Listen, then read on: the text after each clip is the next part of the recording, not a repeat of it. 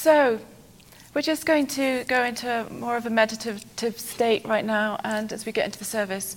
And I just wanted to share with you a little experience I had yesterday. These days I've been pondering a lot about how I and we can be appropriate and present to the situation and, to this world crisis that we're in. And I find that I have a deep desire to go as deeply as I can into my own being and to abide there in the inner chamber of my heart. And given that my situation here in Aspen, at home with 2 teenagers, and with this community in these mountains, that's what I feel like that I'm really drawn to doing, and that feels vital and essential and something important for me. And so yesterday afternoon we were all at home, and I suddenly felt a little tug at my heart and a desire to go off into the middle of nowhere, really with the sole intention and a longing to just be. So I went off to somewhere where I knew there wouldn't be any cell service, and I just wanted to rest in that interior dwelling place and to abide. That was my only desire. And so off I went in my car, and I found that as I was driving, and I drove really slowly, there was no one around, the tears just came, and I cried, and I realized the amount of grief in me, not just my own griefs, but the other people, griefs that I know about, and it felt like the world's grief, just the immense sadness and with everything going on. And I cried and came to a point where I stopped, and I just settled into myself, and it was as if I was going through layers and layers of going through the layers of grief, and I happened upon this kind of spacious plateau of peace and spaciousness, and I just stayed there. I stayed there for a really long time.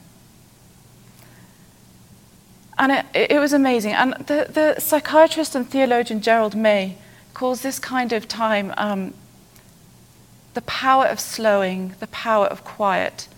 And I felt like I got into that space of just absolute stillness and quiet, and I didn't want to go anywhere. I didn't want to do anything.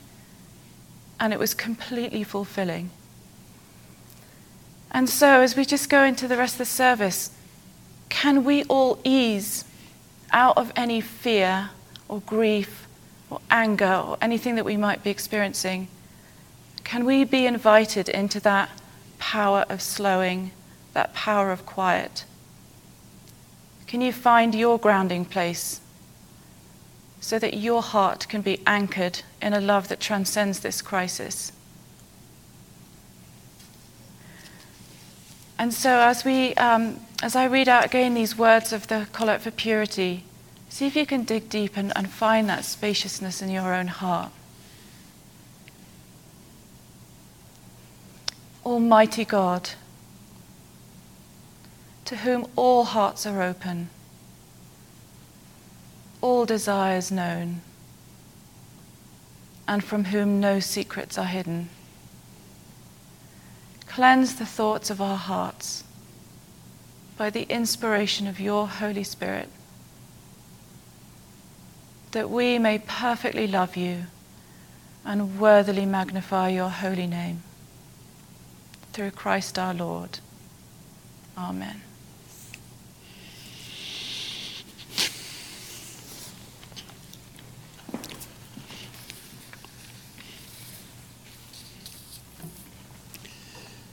Psalm 46. God is our refuge and strength, an ever-present help in trouble. Therefore we will not fear, though the earth give way and the mountains fall into the heart of the sea. Though its waters roar and foam and the mountains quake with their surging.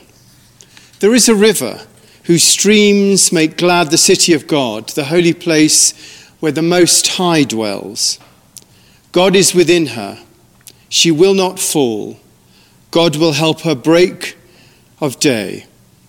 Nations are in uproar, kingdoms fall. He lifts his voice, the earth melts. The Lord Almighty is with us. The Lord, the God of Jacob, is our fortress. Come and see what the Lord has done, the desolations he's brought on the earth. He makes war cease to the ends of the earth. He breaks the bow and shatters the spear. He burns the shields with fire. He says, "Be still and know that I am God. I will be exalted among the nations. I will be exalted in the earth. The Lord Almighty is with us. The God of Jacob is our fortress." Now, I love the Psalms. They have such a calm and knowing wisdom. And this is the fifth in a series I've been doing on the Collect for Purity, the ancient prayer that Heather went through and which is the preface to the Cloud of Unknowing. It goes, "Almighty God," in other words, the ground of being, our great memory of the universe of which we're a part, to whom all hearts are open, that great consciousness that comes into our individual consciousness with a love and a wisdom that we can usher into our lives, and to whom all desires are known and from whom no secrets are hidden. You see all that's going on in our minds and all of our fears. But if we can become still and open that portal for that love and wisdom to flow through us, then those fears will melt away. Cleanse the thoughts of our hearts with the inspiration of your Holy Spirit. Our hearts and minds are united as one, purified by that Holy Spirit that flows through us, that we may perfectly love you. And that's the line for today, that we may perfectly love you. On Wednesday, I said that Cynthia Brogeau had commented last week. She said, "What's happening right now is a permanent and collective reset of our collective human consciousness and will resolve itself only as a few more of us become willing and able to step up to the plate and live a different reality." I went on to remind us of that quote from Einstein that I mentioned in a talk earlier last year. I said last year, Einstein said that no problem can be solved from the same consciousness that created it.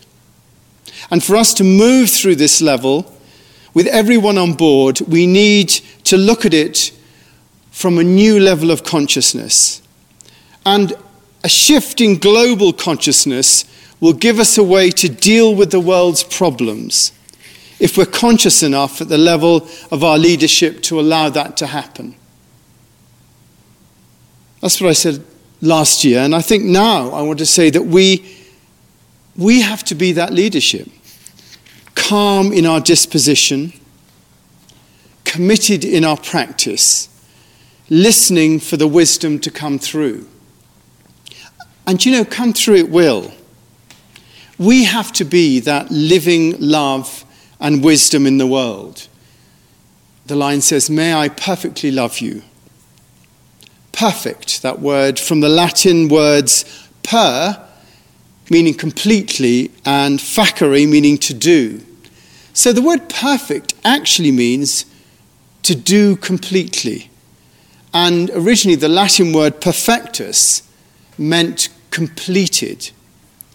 So the idea of perfect is not one of without blemish, but it involves a sense of completion, a thorough doingness that leaves nothing undone. So to perfectly love is to love completely. It's a committed love that involves our whole being, our whole being.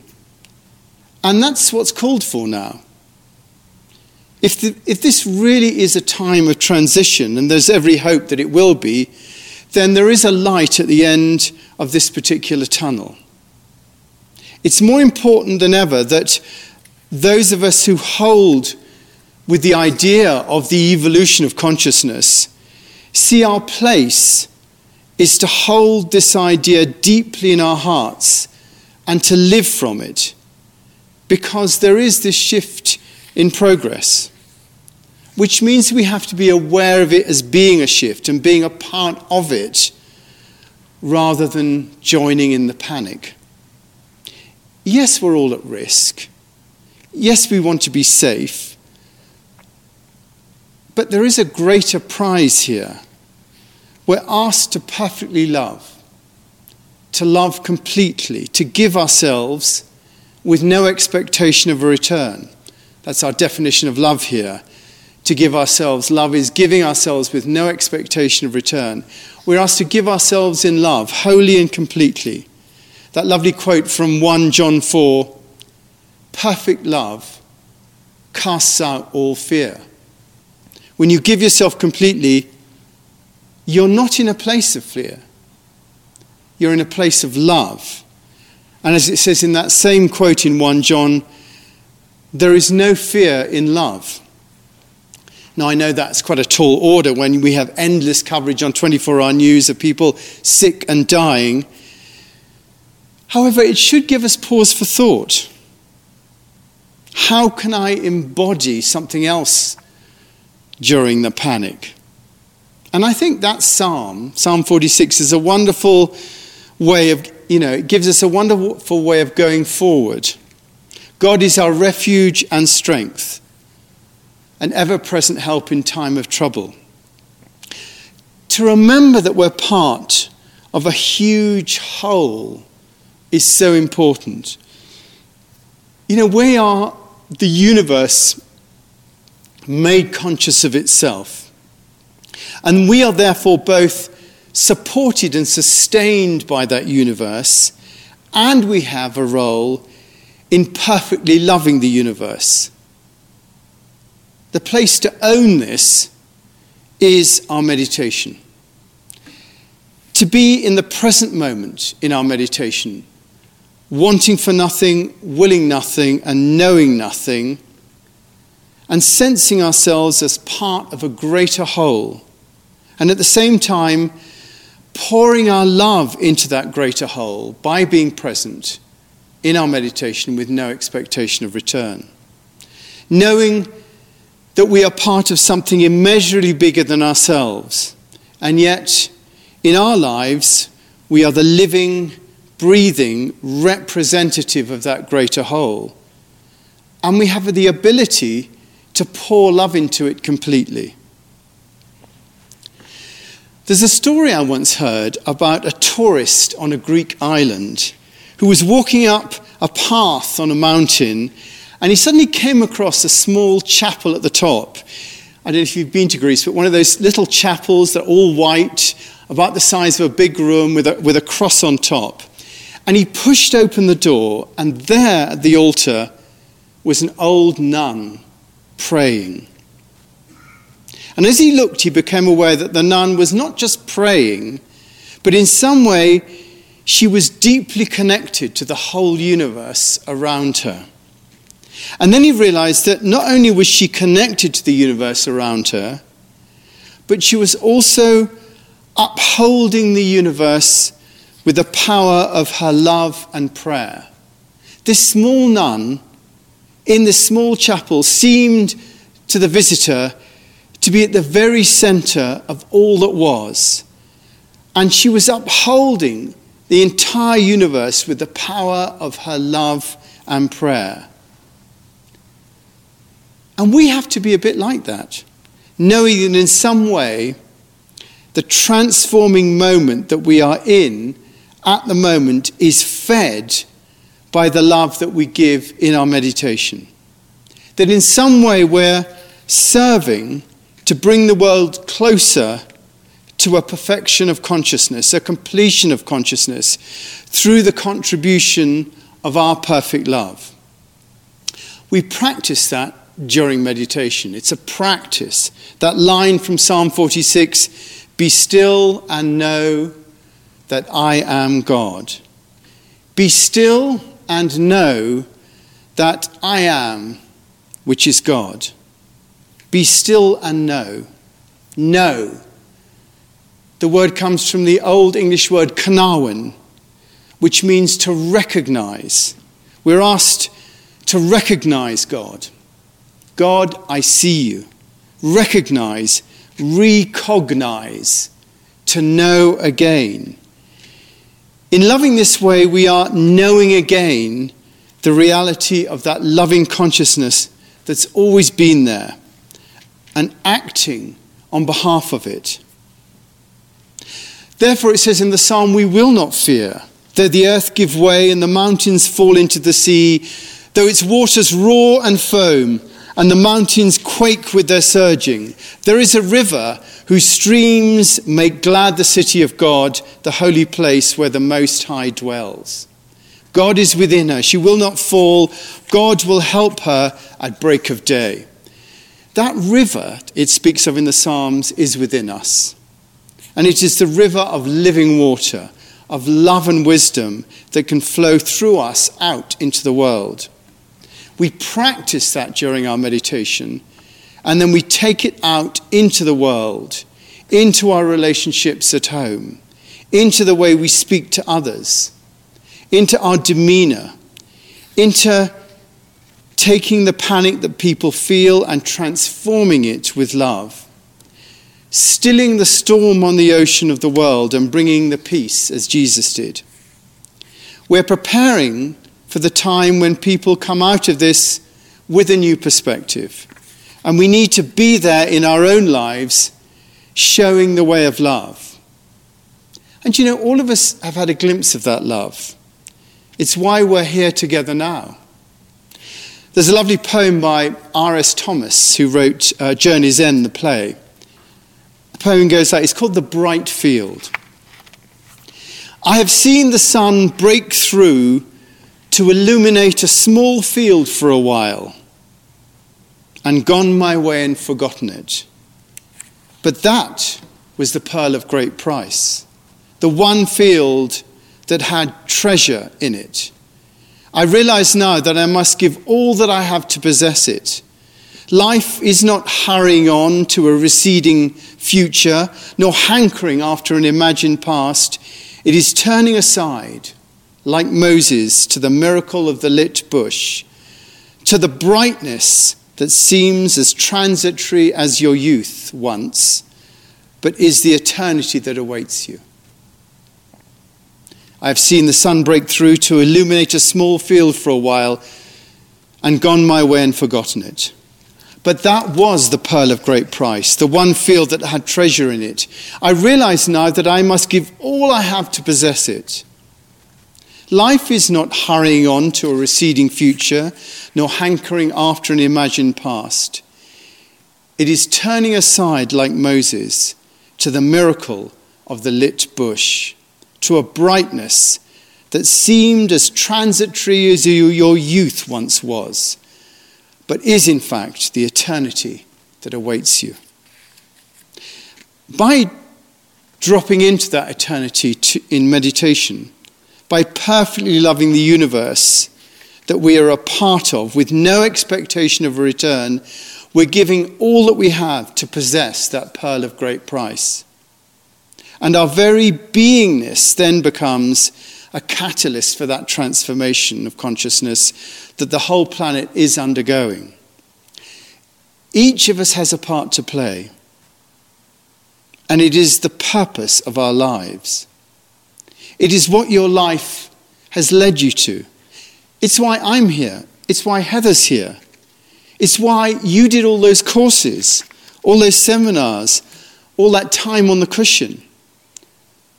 Not to get enlightened and to know more, but for this, to give yourself and your love to a changing world and to be a part of that evolution of consciousness.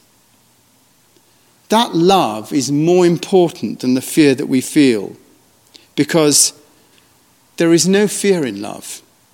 Perfect love casts out all fear. Let's pray.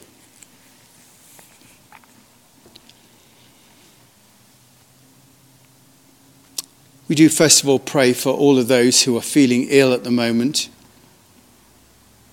People maybe we know, people out there who've got fear because they're feeling ill with symptoms. We pray for them.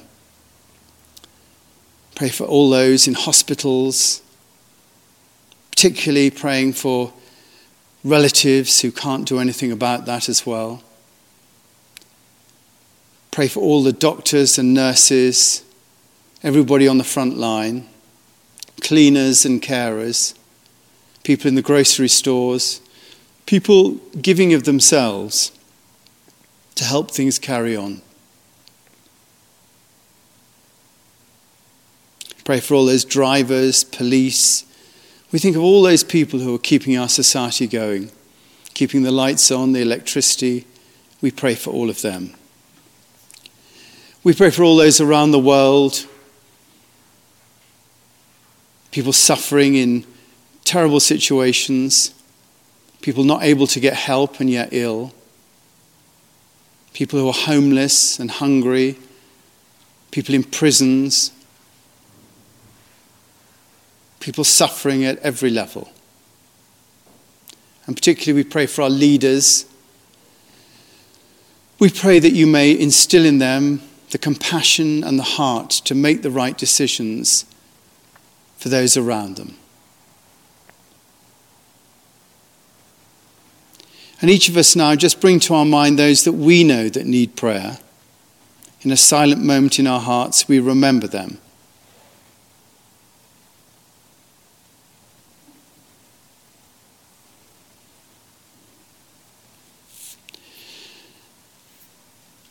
And remember those particularly in our community who've asked for our prayers. Joan Downey, Connie Clancy's mother, recovering from a hip surgery and heart attack. John from Clark's Pharmacy, recovering from a stroke. Rita Hunter, suffering from Lou Gehrig's disease. Heather Morrow, recovering from brain surgery. Brett McKenzie. Kevin Baladian, recovering from Lyme disease. Petra Krimmel, suffering from cancer. Marianne Boltz, Caroline Glass' mum, who's not well. Diane Shantlin, Michael Waters' sister, undergoing chemotherapy. Jim Stark, diagnosed with stomach and esophageal cancer and starting chemo. The O'Keefe family. Christopher Gavitt with an as yet unidentified autoimmune disease. Savile Ryan and the family after the death of her husband Charles Marsh. The family of a little girl aged 5 killed in Aspen in a car crash a couple of weeks ago. Family of David Harrod who died last week. The Nash family who lost their son, 21 years old, 3 weekends ago. We ask that each of us individually may be appropriate to all those suffering around us and give ourselves in that way. Amen. Well, we're going to have our offertory now. I just want to thank all those who've actually sent in money and on the donate button during the week. We've really noticed people stepping up and doing that. And we really appreciate it. It means we can carry on with all that we're doing. It just makes such a difference to us.